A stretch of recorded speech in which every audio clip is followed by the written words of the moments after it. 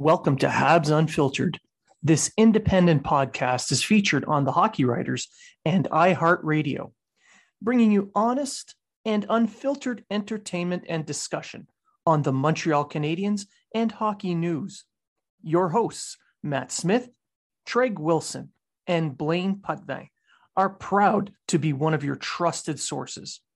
If you are talking about it, so are we.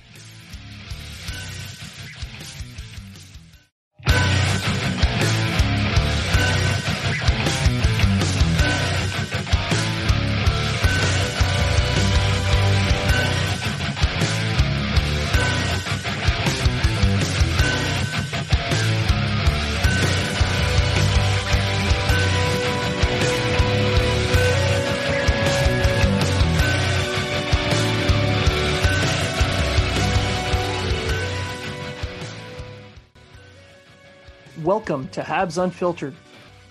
Habs Unfiltered is featured on the Hockey Writers and iHeartRadio. This podcast brings you honest and in-depth hockey discussion and entertainment. Our hosts, Matt Smith, Treg Wilson, and Blaine Putney, are proud to be one of your trusted sources for Habs and hockey news. If you are talking about it, so are we.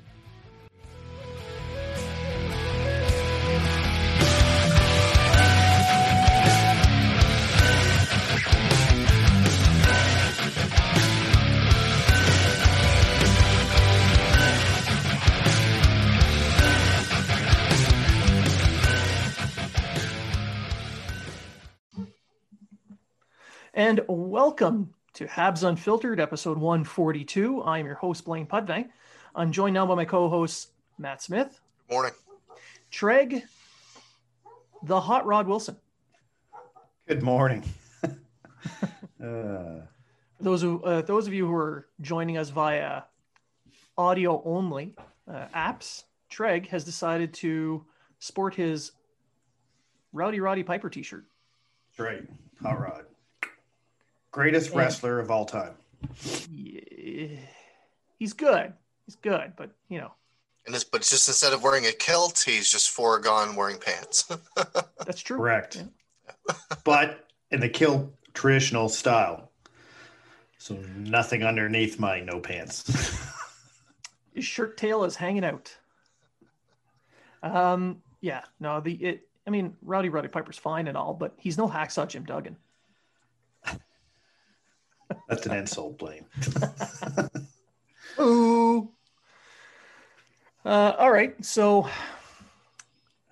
just to get us started, the Habs Unfiltered account put out a poll, and this is super serious, scientifically proven. So please pay attention, as this is primordial to everyone's lives.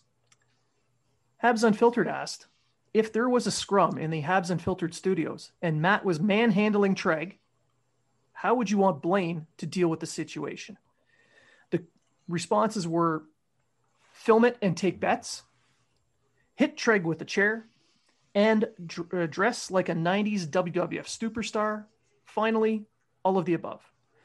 So filming it and taking bets got second place with 20%. Hit Treg with the chair was 9%. Dressed like a star, 13, and all of the above won with 59% of the vote. I really thought me getting hit with a chair would be a bigger percentage. So did I. I think they went with the all of the above because people wanted a couple of things at once, but they all wanted to hit you with a chair. That's fine. That's fine. I can take a good chair shot. Yeah. Yeah. Well, you know. It's what a good heel does. It's what a good heel does. So. And you've been hit by chairs at work quite often. Home, work, wherever. Yeah. Sometimes the ship throws them at you and it takes a roll. Other times it's your coworkers just throwing chairs at you. It's true. The chair when the ship takes a roll is amazing because you don't see that one coming. There's no wheels on them either. Yeah, because you're just sitting there like, hey, what's going on, guys? And all of a sudden a chair's flying at you. Or a couch. And you're at like a 60-degree angle or something. Yeah.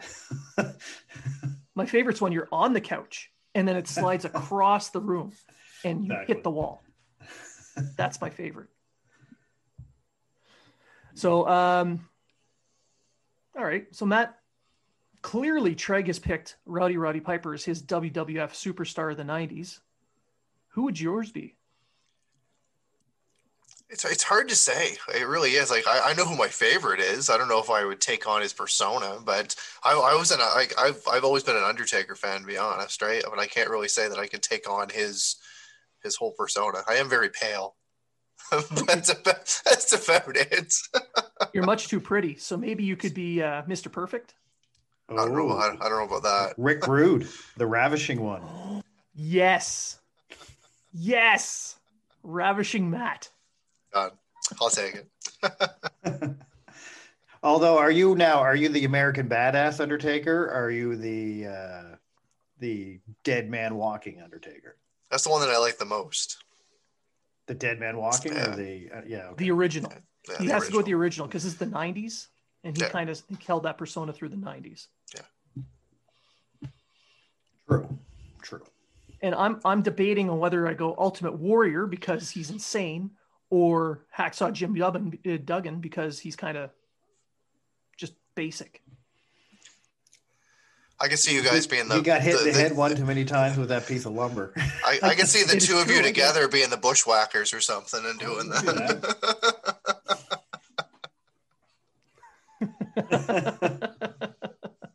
And my ex-wife is Yokozuna.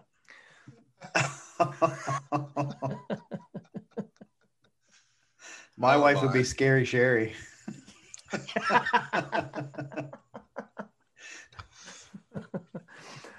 Oh, it's a good thing none of them listen to this. Oh, if my wife listened to this, I'd be divorced by now. Actually, if my wife actually listened to me, I'd be divorced by now. I'm pretty sure she just puts earplugs in and walks away. I don't blame her. I mean, seriously, just try living with me. No thanks. Yeah. All right. Enough goofing off. I think we can get started here for real. So in today's episode, we'll cover off a few items: schedule fatigue, some development talk, a rematch of tonight. The Canadians are playing the Leafs again tonight, and what the lines will look like for the playoffs, or what we think they should look like for the playoffs, because the Canadians are going to make it. So let's kick it off with the schedule fatigue. Excuses. It's all excuses. Yes, all excuses. Hockey players do this kind of schedule all the time. Just excuses. You shouldn't be at that level if you can't play that many games. Well, I mean, let's be honest here. This whole COVID season, making one division where you play teams 9 to 10 times, sounded fun. I mean, this season has been fun in its own way. It's a little less traditional. You got more games against rivals. Who can't enjoy that part of it? But at the same time, you're looking at the schedule and you're saying, holy crap, these guys are playing 3, 4, 5 games in a week, every week. Before the COVID shutdown for the Canadians, they had a couple of weeks where they had 2 games, a couple of 3 games, and then the rest were 3 to 4. Now it's all 4 and 6, 4 and 6, 4 and 6, 4 and 6 for 6 straight weeks.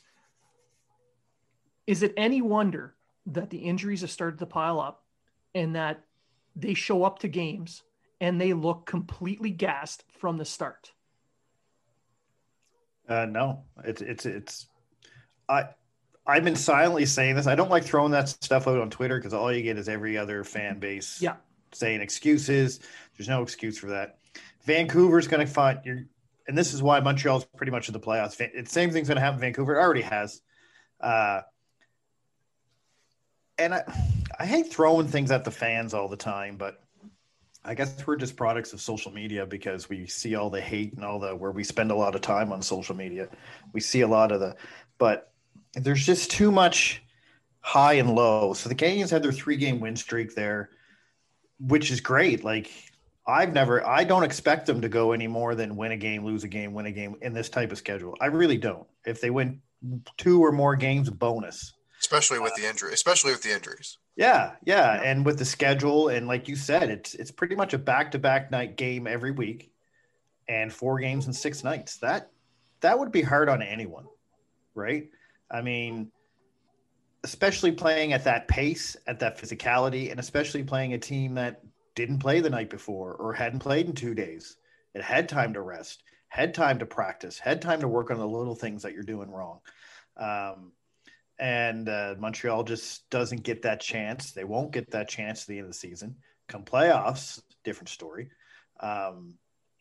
It's not an excuse anymore. You can say it's an excuse all you want. Hell, you can go back and say Montreal only made the playoffs because of COVID-19 again this year, or any other team that made the playoffs only made it because of COVID-19. But don't expect this team to go into the playoffs on a winning streak at all. No, and it's pretty sad when you look at the playoff schedule, which the NHL playoffs have always been touted as the hardest playoffs in the major sports and the toughest schedule, because you're playing almost one game every other night. So you play a game, day off, play a game, day off. And they tout that as the toughest schedule. So it's pretty freaking sad when you look at the playoff schedule and say, wow, that's way easier than what they've been doing lately. Yeah. That says something. Yeah. Like, I mean, back in the day, you used to play your back-to-back nights on your home thing. You'd have a night off, back-to-back nights, night off game. But they don't even do that now. Now it's you play a game, you get at least one night off, play another game. It's all TV schedule-wise now, so it all depends on when the TV ratings come in. But it is pretty sad that you can go into a playoff knowing that your schedule is going to be easier than what it was to end your regular season. Well, and you're looking at the schedule and knowing that you're going to have that many games in that little amount of time, that's one thing. But then you got to look at the schedule of your opponents as well. Is it any wonder that the Canadians look dead tired compared to their opposition when they show up on their third game in 4 nights and the other team has had a night or two off before the game starts?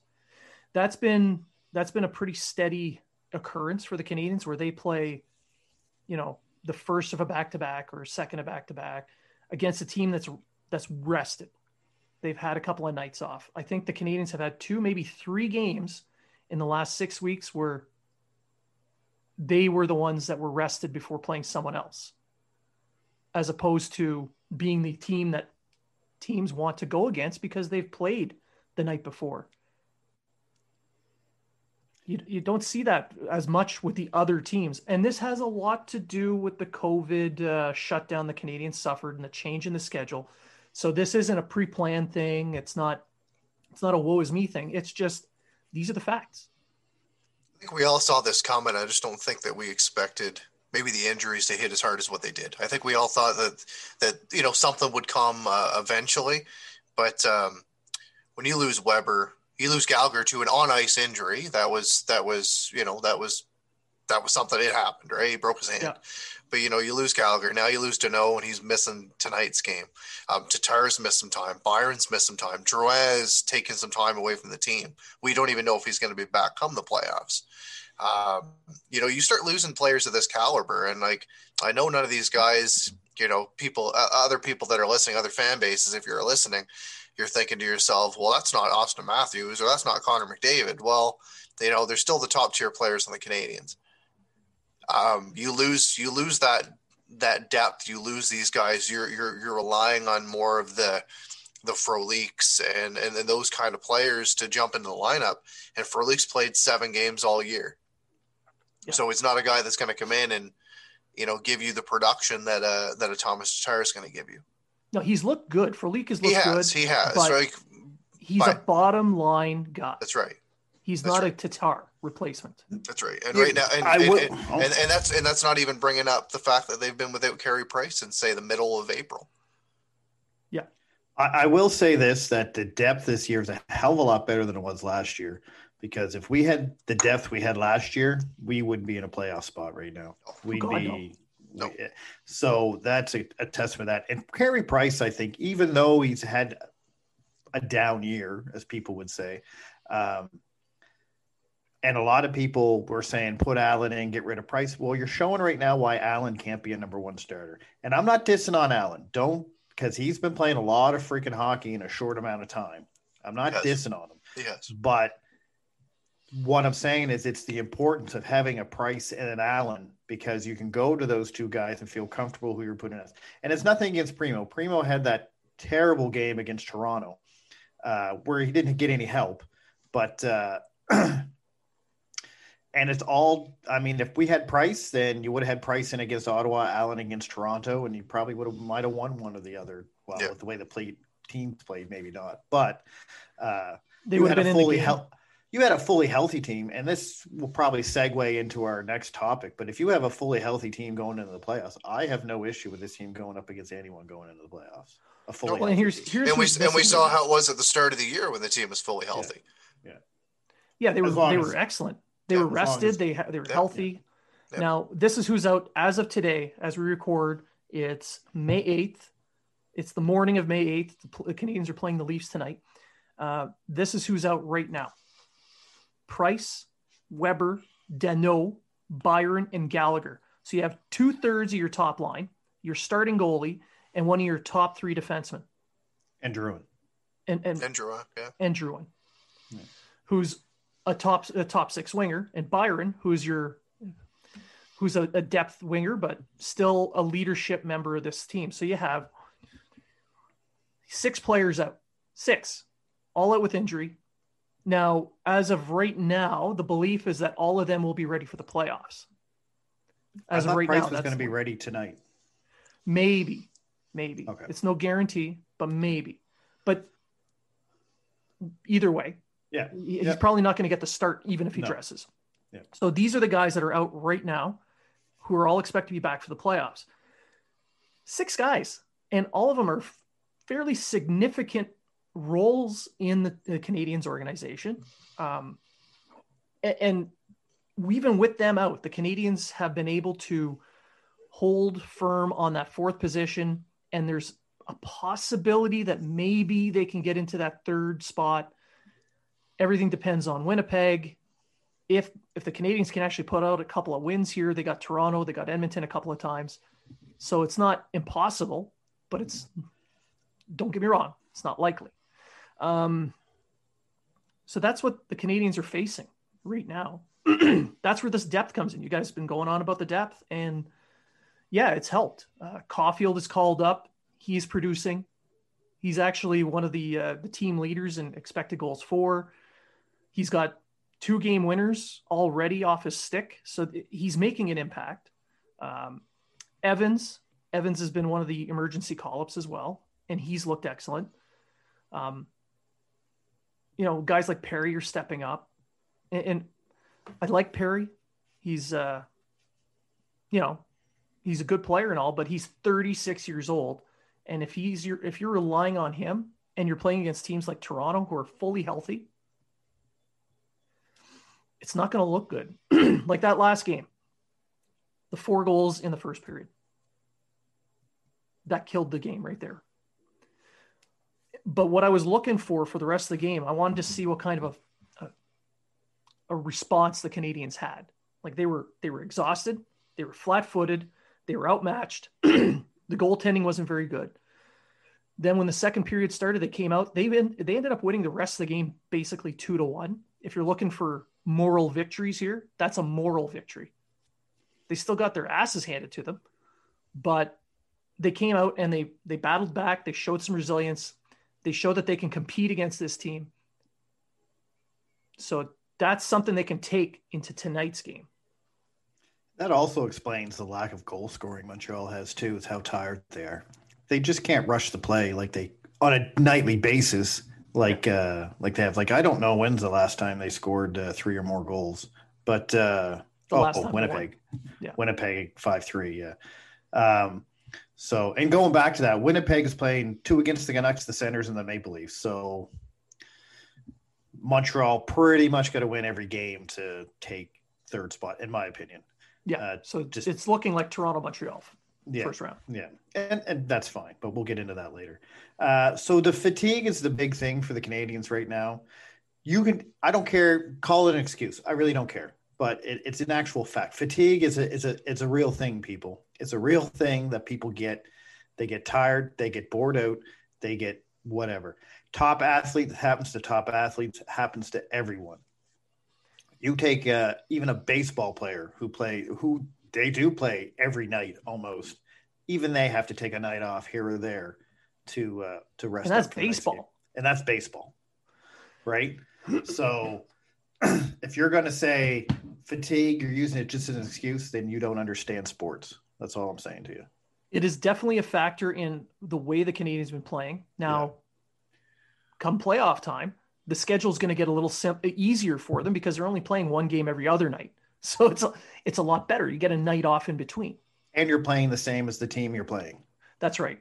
So there's no advantage or disadvantage. And because of the way everything happened with Vancouver and Montreal, the schedule's been extended. So the playoffs for the North are going to start a week later, which gives the Canadians a week off before the playoffs start. So they're going to be able to get rested up a little bit, take care of those dings and bangs and bruises and whatnot, and they'll be able to step into the playoffs as healthy as you can possibly expect them to be. And Ducharme will have more than one night to practices together. He might have to work on stuff. He might have 2 to. nights. He might have 2, maybe even 3. Exactly. So it's the schedule. Yeah, it's a factor. It's not an excuse. It's just a factor in some of the issues. There are lots of other issues. Yeah. But if you're looking for why the team keeps making mental errors, why the team seems flat-footed, a lot of it has to do with what they've faced in the schedule. Physical fatigue leads to mental fatigue. Exactly. If you're behind the play, you're going to be taking bad penalties. You're going to be making poor decisions. You're going to be cheating on the play so you can try and get ahead. It just snowballs. And these are all issues that we've been watching the Canadians put in the last 6 weeks. So, Matt, do you have anything to add to it, or on this topic? I wouldn't. You guys have made the point. It's it's as Trey said, it's not an excuse. But it's just a factor, and we've seen it throughout the year. We saw more or less a top tier team at the start of the year, and COVID hits. Well, COVID had already hit, but COVID hit the team, and then it just kind of seemed like they got their foot off the gas pedal. And there's been multiple storylines throughout the season that I believe have contributed to the way that the Canadians are right now and the way they are in the standings and the injuries that they have, and maybe some people talking about developmental issues within the team and everything like that. You lose a coach mid-season when everything is looking like you're going to be one of the top teams in the division. It's I don't know. It's just as a fan, you want to always stick by your team. As someone that does this kind of stuff, you kind of have to go against the fans sometimes. Stick your neck out there, but I'm really hoping that come playoffs that we see a more healthy squad, and that Ducharme can actually put some lines together that are going to stay together for more than just a game. We're going to get into what we think of playoff lines are going to look like here in a little bit, but the next topic we're going to get into is development. So essentially, Kotkaniemi has become a lightning rod for fans online, because with Drouin out, they need a new target. So the target is Kotkaniemi. And it's not an all negative. Some of it is in defense of him, but it's negative towards management. There's a giant argument right now about his development and about how good he really is. So this 20-year-old kid who already has over 160 NHL games played is now either hot trash, a bust, or is not being developed properly by the team, and everybody needs to be fired and trade the whole team and rebuild. So, Matt, we'll start with you first. What is your take on Kotkaniemi right now? I see somebody that's trying to force the play a little too much, especially when it comes to the power play. We know he's got a good shot. We know he can make a good first pass. It just seems that he is just trying to force the play a hell of a lot too much. And when you're somebody that's a young player, the success is kind of attributed to you putting the puck in the net or you helping somebody put the puck in the net. And this is a guy that hasn't scored in 21 games. He's not seeing the ice very well. He's, hit or miss when it comes to the way he plays throughout the game, if he's going to play a physical style or not. His face-off numbers are very hit or miss. He's anywhere between, a 20% or, in the high 60s for the game. So his consistency is not there whatsoever. And even putting up assists, he just hasn't been doing it. The points haven't been coming. And it's not necessarily from the lack of ice time. He's still seeing the ice more than some other players, and they've been producing at a higher level. Obviously, taking him off of the center position and throwing him on the wing, having a carousel of wingers, that's not going to help. It's not going to help anybody try to break out of a slump. Why I think that the fan base has kind of turned on him, or that the media has kind of turned on him, is they're looking at players that were taken around the same time as him or before him as a comparison. Well, let's just say it this way. He was picked third. Montreal wasn't going to get Dahlin. They weren't going to get Svechnikov. So let's take those out, okay? The one that continues to come up is Brady Tkachuk. And we saw Brady Tkachuk at the draft. Seemed like a pretty nice kid. He's a completely different player than Kotkaniemi. The Canadians went out and they saw this guy's the guy that we need.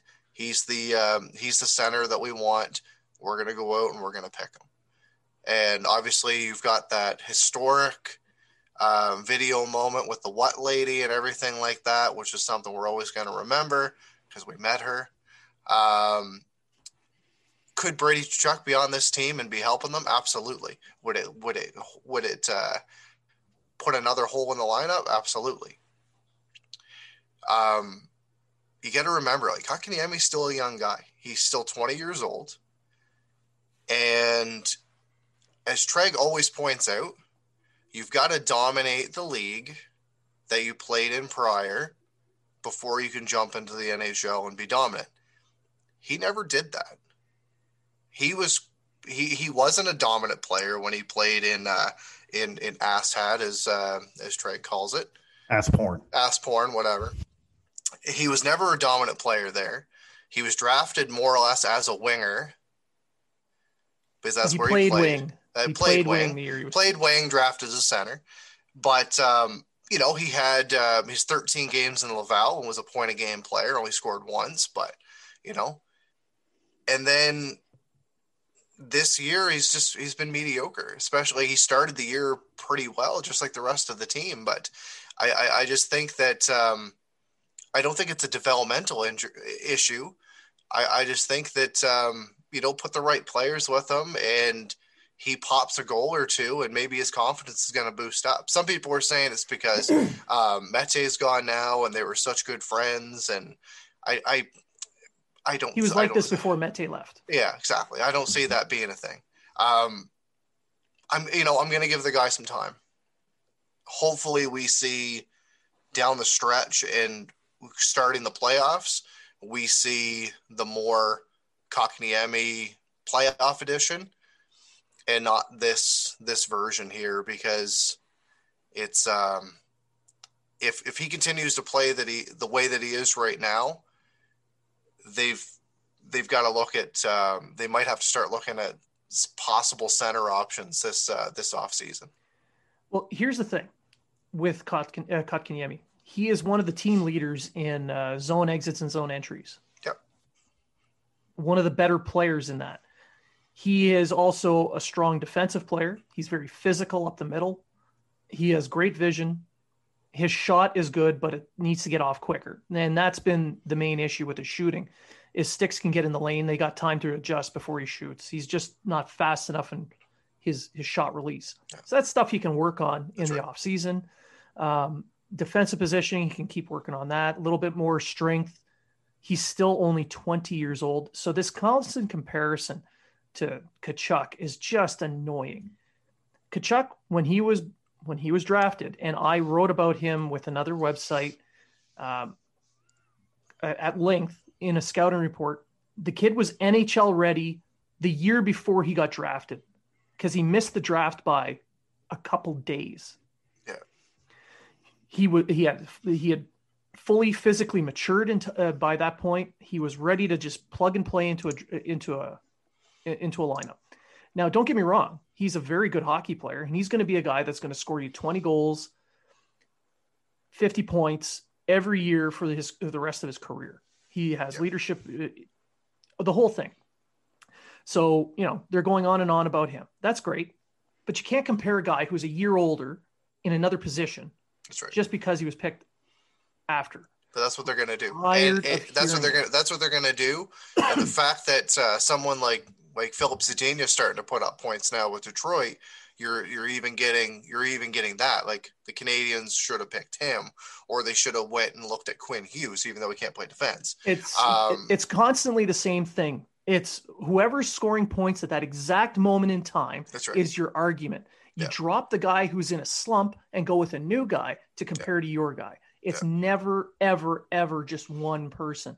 They constantly go with the hot hand to say, well, look, these guys are always great. No, you're skipping around. You're moving the goalposts. And if you're going to compare one player to another from that draft, if you're going to compare Kotkaniemi to someone, it should be Barrett Hayton, who's picked fifth. Yep. He's the other center. The top two centers of that draft are the two you should compare to. And where's Barrett Hayton right now? I think he's still playing for Arizona, isn't he? He just hasn't been putting up the points. Exactly, because he's 20 years old. Actually, no, he's playing in the AHL right now. Yeah. He's playing in the AHL. 7 points in the AHL in 22 games and 3 points in 14 this season with Arizona. Is he a bust? No, he's 20 years old and he's still learning. So you pointed out the inconsistencies in the face-off circle for Kotkaniemi, which is completely true, but it's still a better. There's the peaks and valleys the valleys aren't quite as deep and the peaks are much higher this year than they were last year. So there is progression. Progression's not a linear line straight up. There's going to be ups and downs. Right now, Kotkaniemi, he looks like he's going to be a guy who can be a 60-point center in the NHL. Yep. That's not at 3 overall. You can argue all you want about that not being good enough at 3 overall. But for a team that has not had actual centers for 25 freaking years, that's good. At least it's a pick that should turn out. Yep. Now, you want to talk about his development, the constant shifting of wingers, moving him up the lineup, down the lineup, new winger, he hasn't had a winger on his wing play over 100 minutes. No. And the one, except for, I think, Lehkonen. Is he putting in goals? Not really. He scored one the other night, but Lehkonen is not a finisher. Lehkonen is a puck retrieval guy. Kotkaniemi is a playmaker, so you need someone who can shoot. Someone like a Caulfield, perhaps, or Toffoli. When he had Toffoli's play, he was dipped down a little bit, and he played with Kotkaniemi. Toffoli started scoring goals again. Granted, it was against Vancouver, but still, it moved up. People want to compare centers. How about you compare how Suzuki has been handled versus how Kotkaniemi has been handled? Suzuki, I grant you that he has played better overall, so he deserves more ice time. But when Suzuki was slumping, they didn't shift him all the way down. They didn't put him on a third or fourth line role. They didn't take away his wingers, and they kept him playing his role. They kept him with steady wings. They let him work through it. Whereas Kotkaniemi has a bad period, his whole line changes, or his role changes, or he's taken off the power player. I can't understand the difference in approach between the two. I know the team is trying to win now. They're trying to make the playoffs now. But if you're going to be that patient with your 21-year-old center, why aren't you being patient with your 20-year-old center? I think injuries have really played a fact into this, because especially with them going out and getting Stahl and then wanting to play Evans. Deneau's gone now, but even before that, with him being in the lineup. And then you've got Suzuki, where you've got to play a certain amount of center positions, but then you start losing out on these wingers. And instead of playing, I can see why they tried to put Kotkaniemi up in more of a top 6 role, because he is a big guy on the boards and everything like that. And he does have a decent shot when he has the space to use it. The fact that you lost Drouin, the fact that you lost Byron, et cetera, doesn't help the situation. With the Suzuki comparison, you're right. They didn't really take his wingers away or anything like that, and he's found a way to get out of his slump, and he's been one of the best players of the Canadiens. He's probably been their best forward over the last couple weeks, at least probably the last month. He's been their best forward.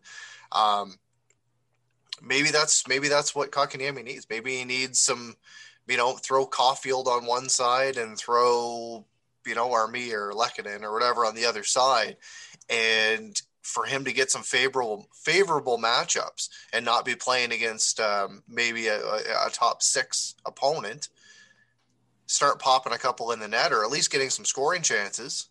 And maybe that confidence will come back. Well, tonight's game, we're going to see an increase in use for Kotkaniemi because Danault is out. So your top matchup center, your de facto top line center, is out. So Suzuki's line is going to be facing off probably against the Tavares line again, because that's been their bread and butter this season. Kotkaniemi is more than likely going to be facing off against Matthews. And I can guarantee Matthews is going to burn him at least once in this game. And people are going to get all up in arms that Kotkaniemi is a draft bust or a failure because Matthews scored a goal. I'm going to break the news to Habs fans. Please sit down, brace yourselves. Matthews is the leading goal scorer in the NHL this year.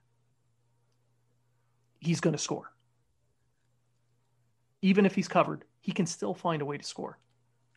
He is good. He is an excellent hockey player. So getting beaten by him once in a game shouldn't be the benchmark of saying that guy sucks.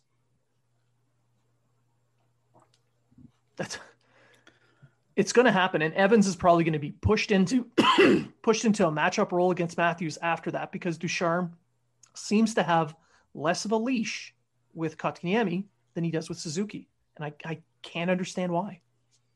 We're probably going to see a lot more Stahl and Evans, actually. Yeah. Hopefully not that much Stahl, because Stahl's going to get burned wide. But it's more, and that won't even be a line juggling thing. That just seems like it just seems to me that when they lose confidence in Kotkaniemi throughout the game, we don't see that the line changes per se. And it's like, okay, well, line A isn't working. We're going to put line B in. We'll just swap out the centers. And then you've got Kotkaniemi's wingers playing with Stahl or playing with Evans for a shift or two. And then, and then it's all of a sudden, it's like, oh, we got a power play. Okay, Kotkaniemi, go back out there.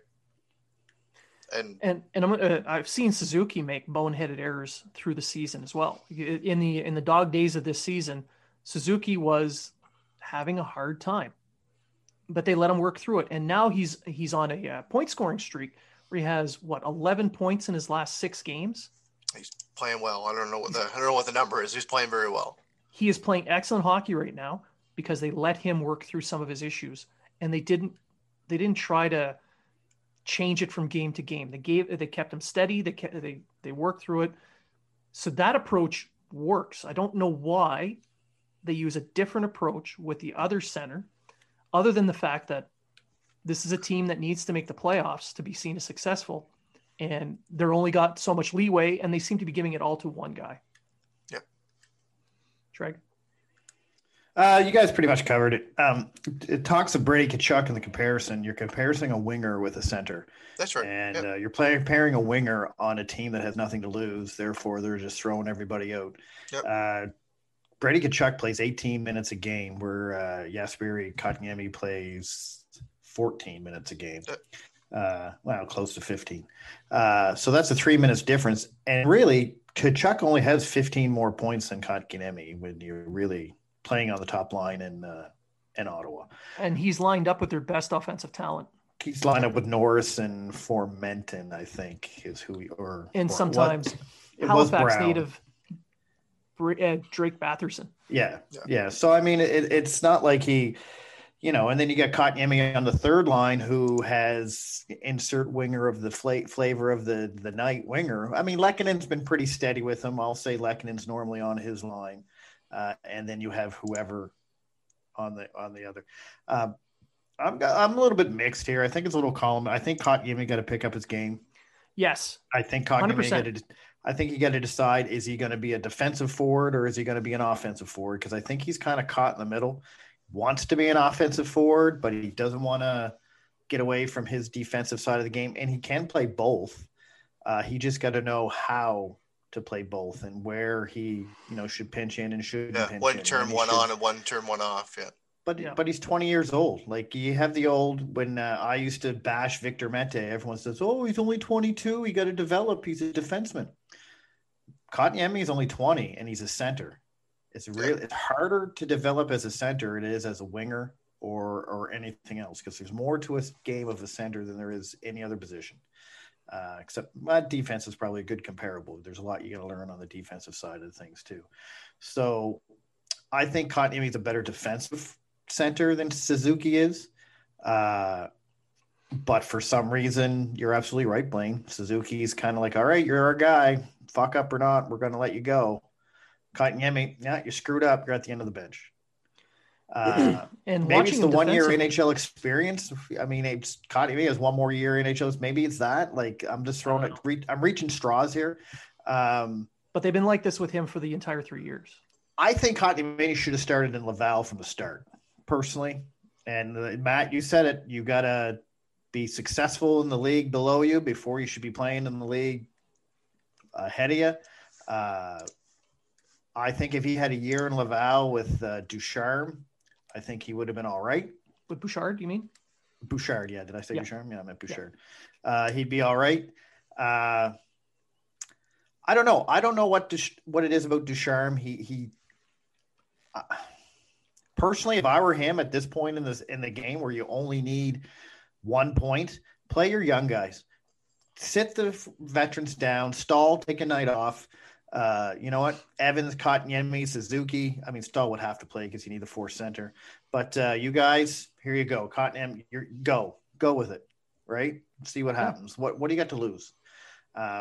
Especially when you got 3 games against teams that play more wide open style hockey, like Toronto and Edmonton. So yeah, sure, let them go. Let them go. Vancouver and Calgary are not going to run the board to make the playoffs, so you have nothing to lose. Even if you lose every game, all 3 games remaining, Vancouver and Calgary are not going to – they play 4 times against each other. They're not going to get the points to get in. So just go with your young guys, make it a youth movement, and then you have all these guys rested up for the playoffs. And if it doesn't work, you know where they stand for the playoffs. Yeah. And back a little bit on Kotkaniemi himself. I've been watching every game, even when I don't want to. Some of them are painful to watch, but I've been watching so that I can see how each player reacts. And what I've been seeing out of Kotkaniemi is that he goes down lower to support his defensemen more so than the other centers. He is battling along the boards. He is down low. He is doing a lot of movement. He's skating a lot. So he is tired. By the time the puck leaves the zone, he's already tired. Yeah. So entering the zone, and he's still one of the team's top zone entry players into the offensive zone, which tells me that he's got lots of gas. And then once again in the offensive zone and set up, there's not much left there to play with. So that could have an effect on his offensive output. And if they want to improve that, I've been talking about this for 2 freaking years. Puck moving defenseman. If the puck gets picked up and moved out quicker, there's more energy for the forwards in the offensive zone. Is this an issue for him to work on for his cardiovascular, his VO2? Sure. You can argue that he needs to get into better shape cardiovascularly, but he's 20, so he has not peaked yet. So in about 2 more years, you pick up a puck mover. Could it be Norlinder? Could it be Harris? They've got guys coming up. They can make a trade for a guy. You add that, those 2 years of training to Kotkaniemi, and I guarantee we will see a much more effective hockey player. You got to look at too. The entire team's not scoring. So why you're picking on the 20-year-old center, I have no idea. The entire team's not scoring. Because he's not scoring, and he was a 3rd overall pick, so he is a bust, and the team needs to be rebuilt. Sure. And or Victor we could watch the team and be objective and say, look, this is what's wrong. This is what's missing. Can these guys develop those skills? And the answer is yes. The center core can develop all the skills they need. Suzuki and Kotkaniemi are going to be the 1A, 1B for the Canadians for the next 8, 9, 10 years. Evans plays into this. He's going to be a solid bottom 6 center. Paling, who was out now with an injury, should be a good third line center. Yeah, exactly.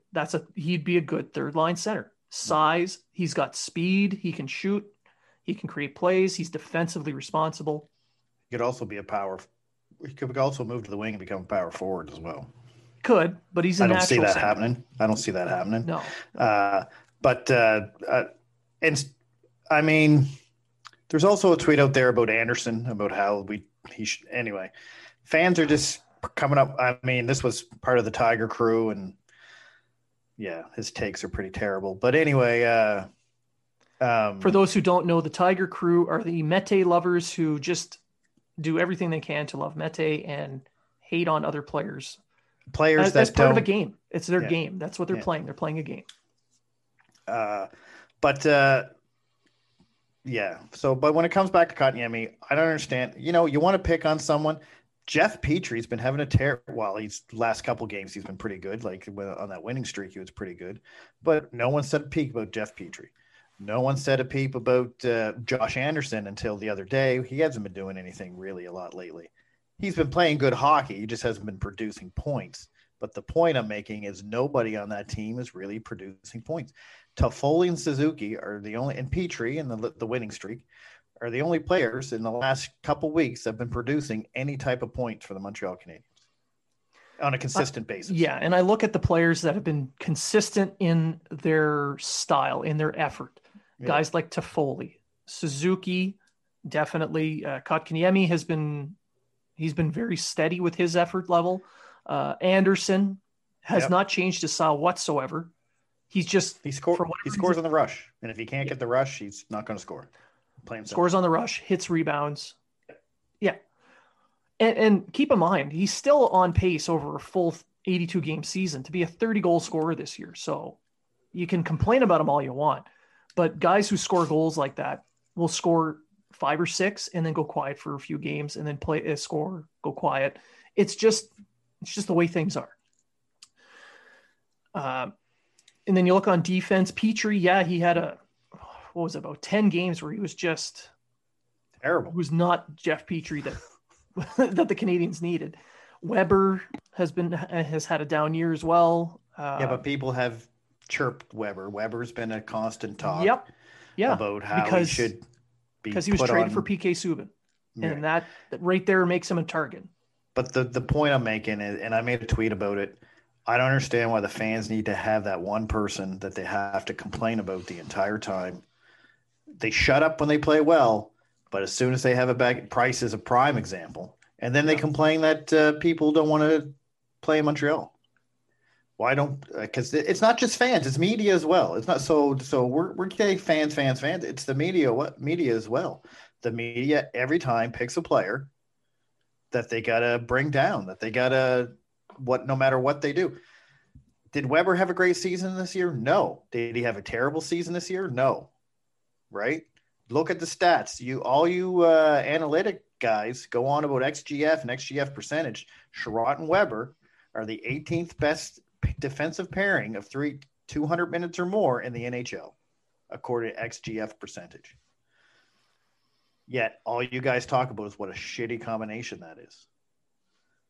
So all right, and on that, why don't we transition to playoff lines? Sure. The Canadians are looking at their last few games here before the playoffs. Treg, you've mentioned it.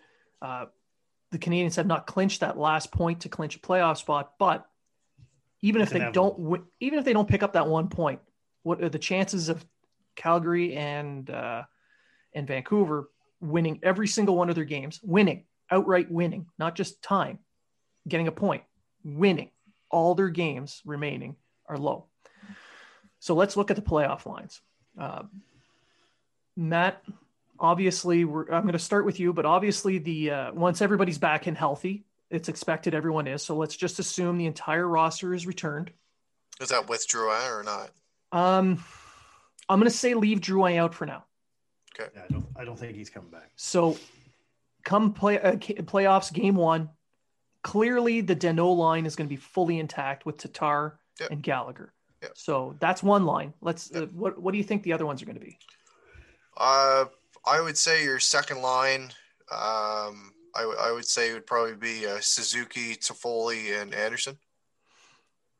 Toffoli on the left. Yeah, Toffoli on the left with Anderson on the right. Yeah. Treg, what do you think the third line is going to be? I want to say, what do I think it's going to be, or what do I want it to be? What you think it's going to be? I think the third line is going to be Kotkaniemi with Lehkonen and Armia. What about Caulfield? I want Caulfield on the second or third line. I can see Caulfield with Suzuki, Toffoli, and Anderson bumped down to the third line just for the playoffs. But I have a sneaky feeling that Caulfield might be a fourth line, if not even playing type player when the playoffs start. That's just my feeling with the way Ducharme's been going with the lines. He seems to be going with veterans and defensive-minded players. So that's why I say it's going to be an all-Finnish third line. That's just... Bring back the finish line. But that's just what I think. Matt, what do you think the fourth line is going to look like? It's really hard to say. That one really is a kind of a shot in the dark because I wouldn't take out somebody like Corey Perry. No, he's pretty much guaranteed to be. So I'd say Perry's a lock for the third or the fourth line, to be honest, depending on where they want to put him. We haven't brought up Byron's name yet, who's somebody that seems to elevate their game when it matters, and especially in the playoffs. So you could see a potential lineup of Byron, Evans / Stahl and Perry for a fourth line, but you're still like, I still haven't mentioned Caulfield because is he going to be in the lineup if Drouin comes back? Where are you going to put him? Just to go with you, Matt, I'm pretty much positive the fourth line is going to be Stahl, Byron, Perry. Could very well be. Very well be. Looking at the way Ducharme's run this team, I see Evans and Caulfield as the two guys out unless Montreal drops 2 games. Yeah. Personally. I could see that. I could see that. I don't want it. I would like to see both Evans and Caulfield in. Yeah. Because this playoffs, Montreal's nothing to lose. But like for instance, for Lehkonen, right? You said that you probably see him on the third line, and I could probably see that as well. Lehkonen has elevated his game lately, and he is another guy that elevates his game come the playoffs. Will that line turn into something come playoff time? And will Kotkaniemi find his game by then? Who knows? We can hope. That's why I asked Blaine, do you want what I think they're going to be, or what I want them to be? Because what I think they're going to be is I think Ducharme is going to put out a defensive-minded type lineup, and I don't see Evans and Caulfield on it because he's going to go with the vets because that's what he's been doing so far this season. And I see Ducharme playing matchup. So you have the Matthews line and the Tavares line. There's your top 6 for the Leafs. Yeah, so there's your Suzuki line and your Tatar line, or Suzuki line and your Danault line. Yeah, so the Danault line clearly goes up against Matthews' line because they're the most dangerous.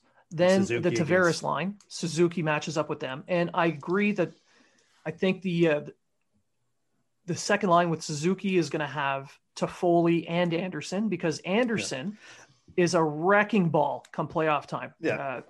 When he played Tampa a couple of years back, they had no response for him whatsoever. Same with Toronto last year when they played Columbus. Yeah, he didn't play. He didn't play. Never mind. But had he played, I think it would have been the same because let's be honest, Tampa Bay has a much better team than Toronto overall. Their top six back then had guys like Stamkos. So it's not that different talent-wise, but they had a little bit more grit to their top six than Toronto does. And Anderson just barreled through them all. So I think that's going to be two good matchups. Now, this is where the Kerfoot line comes into play, and that's where Kotkaniemi's line is going to have to pick up the pace come playoff time.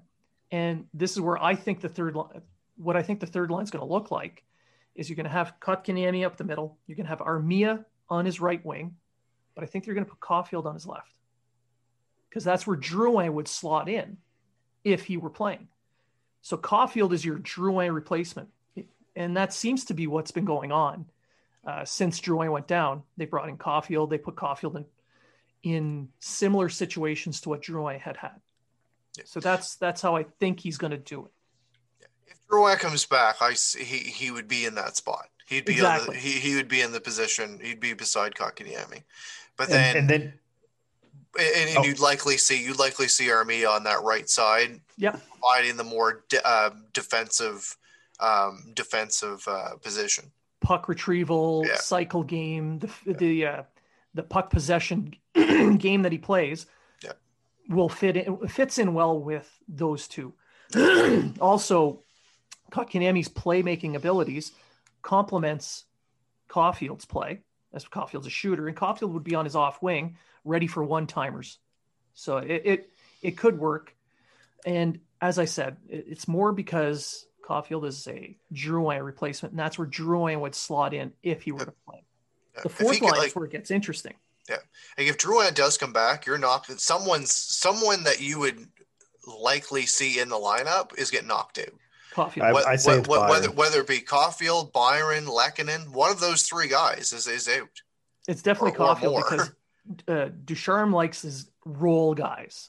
He's got roles for each guy. If he's got, he's got a scoring winger, he's going to take a scoring winger out to put a scoring winger in, which, I mean, not what I would do, but that's what I've seen him do so far this year. So I'm going to go by what he has done. I'm going to base my decision on what I've seen him do so far this year. He hasn't had a full lineup before, but I'm kind of doing the same, only I'm basing it on his go-to veteran guys that he likes to put out there. Yeah. So I see where you're going with that, Blaine, but I'm going with the Lehkonen and the Byron over Caulfield only because I think he has more trust in the two of them on the defensive side of the game. Not that I think Caulfield's bad defensively, because I don't. I think in his NHL game, I think especially now where he's getting used to where he's supposed to be on the ice, his forechecking and backchecking, I think, is pretty good. I just think come playoff time, where it's a tighter, more defensively fought game, he's going to go with his Byrons and his that's not what I would do, but that's what I think. And I totally see where you're coming from and the possibility as well. But I'm just basing it on the old Julian style that I think he's kind of half adopted, and that's where I'm kind of going with. But at the same time, the Maple Leafs are not come playoff time going to change how they play. No, they didn't do it. They didn't do it before. They're not going to do it now. No. They've added players to their lineup to give them the things that they were missing in last year's play-ins because they did not make the playoffs. So they brought in guys. It was postseason, but not playoffs. So they brought in players to give them what they were missing. So Simmons, TJ Brody, give them that little bit of the grit aspect, the playoff format that they were missing. But they're not going to change their style of play. That's why I think Caulfield would still. The thing is, the rest of their players aren't going to adopt that, though. That's the problem. No, they're just going to keep playing their way. Yeah, you've got Simmons, you've got Foligno, etc. That can play some physical play. But you see with the Canadians when they played, was it Pittsburgh last year? It was like every player bought in. It was like everyone was finishing their checks. And that's how you have to play playoff hockey. Yeah, 100%. Exactly. Yeah. And this is where Weber's value is going to be felt. his leadership in this. So Price, Weber, these are guys that are nearing the end of their time with the Canadians who still want to win. So they're going to impress upon everybody the need to buy in, the need to get a sacrifice. It worked out pretty well last year, and I think we're going to see a similar thing this year. I'm not saying the Canadians are going to win the series. What I'm saying is it's not a series where Toronto's just show up and then just take it and walk away.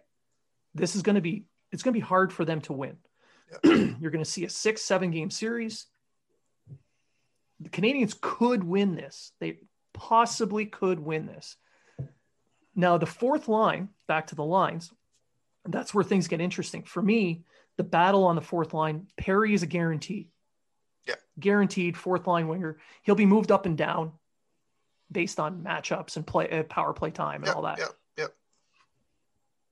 The decision comes down to Stahl and Byron as the other two. Do you put in Lehkonen and Evans, or do you put in Stahl and Byron? And I think, Treg, you mentioned it. I agree. He's kind of picked up a little bit on that Julian style. He's going to put Stahl and likely Byron to kick it off because of the veteran aspect. And if he notices they don't match up or do well, he's got Lehkonen in the wings. He's got Evans in the wings. Personally, I would use Lehkonen because Lehkonen in the playoffs picks his game up. I would use Lehkonen and Evans because Evans has the speed to match up with Toronto and Stahl does not. That's right. Stahl looks like an anchor. I'm sorry. I mean, he's played well. In the winning streak, that Frolic, Stahl, Perry line looked very, very good for what they did and for what they could do and who they were playing against. But come the playoff time, Toronto got fast skaters on almost every line. And Stahl's going to have a hard. It's like you said about tonight. If Stahl's matched up against Matthews is going to blow by him like crazy. Like it's not even going to be. It's not even going to be. I mean, Stahl. I got to admit, Stahl's not the player I thought we were getting. Like I thought we could get the Stahl of the Minnesota his last year in Minnesota. Instead, we got the Buffalo Stahl. So he got buffaloed. Yeah, but I agree with you. On everything but Caulfield there, and I gave my reasons why, because I feel the little Julian playoff time. I think he's going to go more Julian than he is the other way. And if that doesn't work in the first couple games, then I think you'll see guys like Caulfield and a couple of the younger Evans come into the game, and he's just going to say, what do I have to lose? I might as well play the young guys and see what they can do. What I would like I would like to see Caulfield in the top 6 if we can fit him in. I would like them to move the Danault line back down to the third line, have Kotkaniemi play with Caulfield and Toffoli, and have Suzuki play with Anderson and Caulfield. Or who am I thinking on the left wing? I don't know. I've lost all train of thought for some reason. It's a matchup thing though. You don't want to see you wouldn't want to see the Danault line would still play against Matthews. They just wouldn't be there. It'd be like what they did in Pittsburgh. Danault line shut down that one line. They shut down that one line, and that's their job, right? Yeah. So you'd have Tatar, Danault, and Gallagher doing that. You'd have Toffoli, Kotkaniemi, Toffoli, Suzuki, Toffoli, and Anderson, and then Kotkaniemi with Caulfield and Armia. That's how I would do it. And in a playoff series, if Danault is capable of Danault's line is capable of shutting down the Matthews line, you take away the majority of the offense out of the Toronto Maple Leafs. That line with Matthews and Marner probably going to have Hyman with them as well, I think. If he's back, yeah. I think he will be. That line is going to be the majority of their offense. You take that line out, and now you have a much more. Well, you got a better chance of outplaying the other 3 lines. So and here's my next thing: what top 6 of Toronto are you going to get? Are you going to get playoff top 6 Toronto, which is very inconsistently scoring? And I mean, everyone can go on, but Matthews had a point per game, had 7 points in 5 games last year, but he scored 5 of them in 1 game. So, that's another thing you got to look at. Is this going to be a matter of Montreal? The series is going to come down to whether Toronto's high-end scorers show up or they don't. That's right.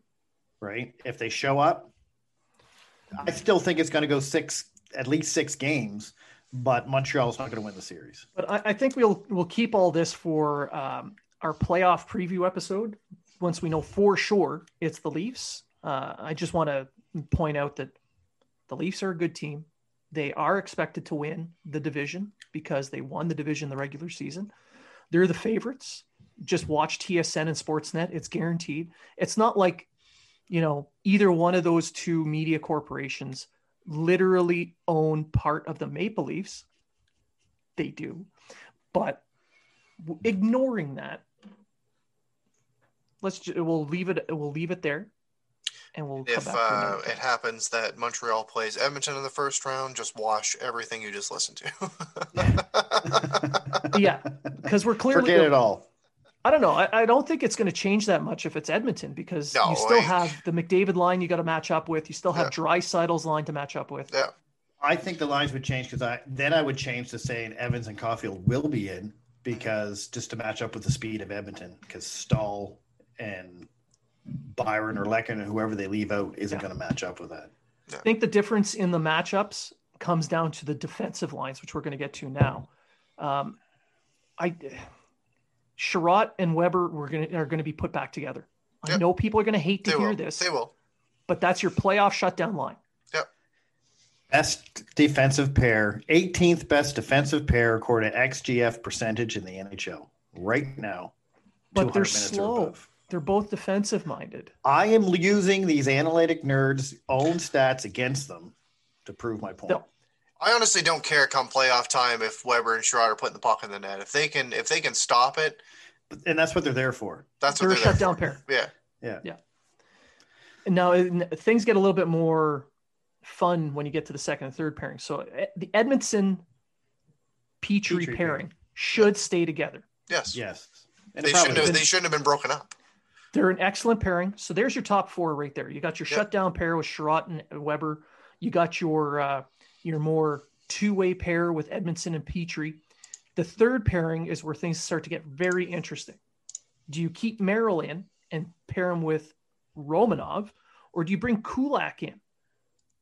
Personally, I want it to be Romanov Kulak. I think it's going to be Merrill Romanov. Yeah, I think so as well. I want to see more puck movers in the lineup. You need at least one really good puck mover per pairing. And in the third pair, I don't see the issue with having two really mobile guys because Romanov still gives you that physical aspect. He can still box out. Kulak is okay in his defensive zone, but both can really move a puck.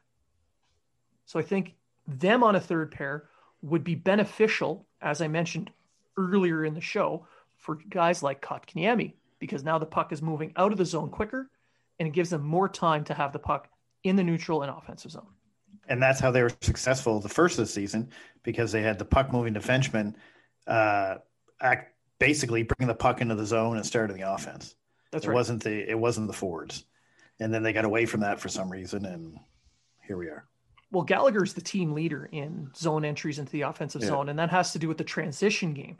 Gallagher's transition game was based on pucks exiting the zone. It's all because we don't have Victor Mente. Ugh. Who would get squashed in the playoffs against He is teams. The greatest neutral zone player in the NHL. It's amazing. So Matt, what about you? You didn't mention anything about the third pair. I would say more than likely, I think Romanov's a lock, just the style of play. Especially when it comes to playoffs, he's going to turn up his game. And even if he's not contributing to the offense, he's going to make it really rough for the guys coming over that blue line. It's a coin toss, really, for Merrill or Kulak, but I'd probably go on the more defensive side and go with Merrill as well. Yeah. For your third pair. I think that's just what Deschamps going to go with regardless. Yeah. I think Kulak-Romanov's the better pair because I think Kulak's good enough on the defensive side to be the third line pair. I don't think Merle's really shown, even though he's supposed to be in the games I've watched, I don't think he's shown that he is that much better than Kulak on the defensive side, even though statistically in Detroit, and then when he first got here, he should be better. But I still think that's who Ducharme's going to go. I think you're going to see Sherratt Weber, Edmondson Petrie, Romanov Merle with Kulak and Gustafsson waiting in the wings. I think Gustafsson is only there in case there's injuries. Yep. Or if they're down and they haven't been scoring and they need that guy to. Still. Even if somebody does go out with injury, I put Kulak in over Gustafsson. Oh, he'll be in exactly. before Gustafsson. 100%. I mean, if Gustafsson was just a little better defensively, he'd probably be an all-star freaking defenseman, but he's just terrible. He is terrible. He is there. Yeah. He's just there to be the new Mete. Yeah. That should be a hashtag. Wow, he's a little bit better. He's a little bit better than Mete. Sorry, Tiger team, but Gustafsson's only better than Mete because he actually creates offense. And we know they listen because they stole Habs Unfiltered's meme, Tiger 27 meme. Yeah. So I'm just telling you, not steal. It's yours. Keep it. Gustafsson is only better than Mete because he actually creates offense. He has scored points. Yeah. Although Mete's time in Ottawa has been much more productive than in Montreal because it took him 127 games to score in Montreal, but only 8 to score in Ottawa. That's right. Development. Yeah. And everyone knew he'd become a top 4 defenseman in Ottawa, and he did it when 2 of their top 4 defensemen got injured. That's right. Not before. He was still raking in the 11 minutes a game. So that's 4 NHL coaches who don't think he's a top 4 defenseman. Yeah. So, all right. I think we've pretty much covered everything we were going to cover today. Was there about goaltending? No, let's not. Okay. Let's not go there. Playoff goaltending. It's obviously it's Allen. Price. Price is healthy. Price is playing. We know that. We all know that's what's going to happen. All right. So I think that does it for this week. Any last thoughts for either of you? I hope. Don't forget to use our unfiltered 20 code when you buy something from East Coast Lifestyle. East Coast Lifestyle. Yeah, that's a good point. Keep an eye on the Habs Unfiltered accounts on social media, Facebook, Instagram, and Twitter, because that code changes. East Coast Lifestyle likes to change the code so they can see if anyone's paying attention. So you get about 5 to 10 chances to use a specific code, and then they will regenerate a new code for us.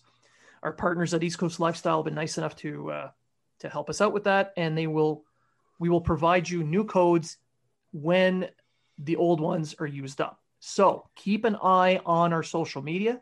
That way you can keep saving 20% off any purchase from East Coast Lifestyle.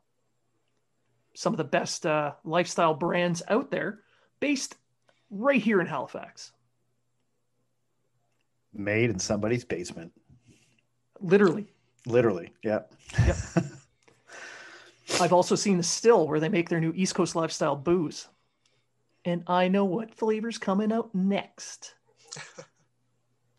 But I can't we'll give you a special code if you want that. Yeah. 20. So there's the East Coast Lifestyle. Keep an eye out for that for your 20% off there. Remember to go to No Name Hockey, and you can buy your equipment there.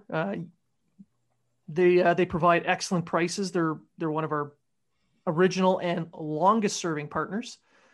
If anyone's seen lately, I got a brand new stick that's being sent out to me. It's a customized stick. No Name posted that on their Instagram account in their stories. My Big Papa Pump stick is on its way, so I cannot wait. You're not Scott Steiner. Yeah. 90s wrestlers, baby. Hey, I like to wrestle for position in front of the net. You don't have to when Buzzy's in net to shoot the puck. Well, that's part of the reason why they call me Big Papa Pump, because I just pump goals in. Close my eyes and shoot on net. Not touching that. Yeah, it's Pudsey. You just close your eyes and shoot. You'll score. Just ask him. He agrees. All right. So I think we've done enough goofing off. That does it for this show. I want to thank everyone for listening, for tuning in, checking us out on all the podcast platforms, including iHeartRadio. We are now members of iHeartRadio. It took a while to get there, but we got there. We are also on the Hockey Writers podcast network. Check that out. There's a lot of great podcasts on the Hockey Writers. There's some new ones. Chicks with Sticks just came out. It's a new podcast. It's women in hockey. Check them out. Our friend Mel Boyd, she's on that panel. And subscribe to our YouTube channel. Check us out on YouTube. Subscribe, hit like, hit that bell. Don't miss any episodes. We have exclusive content in there as well. And again, you guys make this fun. You make this happen. So the more of you that come out and listen and watch, the better, because then we can all chirp Treg. I got big shoulders. I can take it. He's working on them. He's trying to build them up. Someday he'll be a big boy. So again, thanks for listening. And remember, if you are talking about it, so are we. Are you in the market for quality sticks and equipment you can afford? There is a no-frills, no-nonsense company that wants to provide that to you. No Name Hockey. No Name Hockey is a small Canadian company started by former pro player Jason Goulet. When he retired, he searched for sticks that felt like when he was a pro, but could never find the right one, or one that was reasonably priced. So he decided to start No Name Hockey. Now No Name offers high-quality, customized sticks at a fair price. They won't try to wow you with a fancy name. They will focus on providing you a pro stock quality stick that you can afford. The cost of sticks has gone through the roof due to sponsorships and licensing fees. No Name Hockey makes sticks for the no-names and players currently making a name.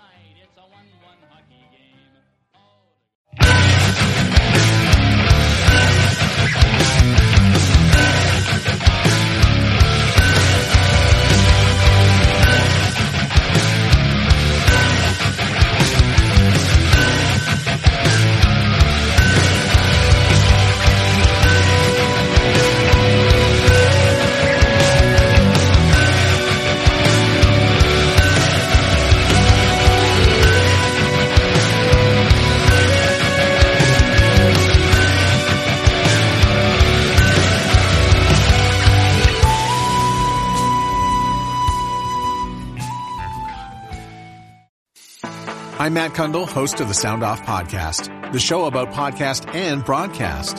Since 2016, we've been speaking with amazing people who have populated your ears for decades. Legendary broadcasters, research wizards, talent experts, podcasters, voice talent. Almost 400 stories, all for free.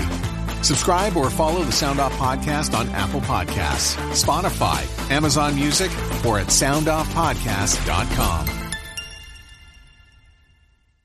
I'm Jeff Woods, and I'm shining a light on music and the rock stars who make it. He just was one of those people, he stood out. He was a magic guy. He really was a magic guy. We all have faults. He had the same amount of faults as we all have. This was before Led Zeppelin. Robert was full on. I mean, he was Led Zeppelin without the band behind him. He had the hair, the jeans, the whole thing, you know. And he was amazing. The Records and Rockstars podcast, heard around the world and yours to hear wherever you get podcasts. All the episodes from JeffWoodsRadio.com.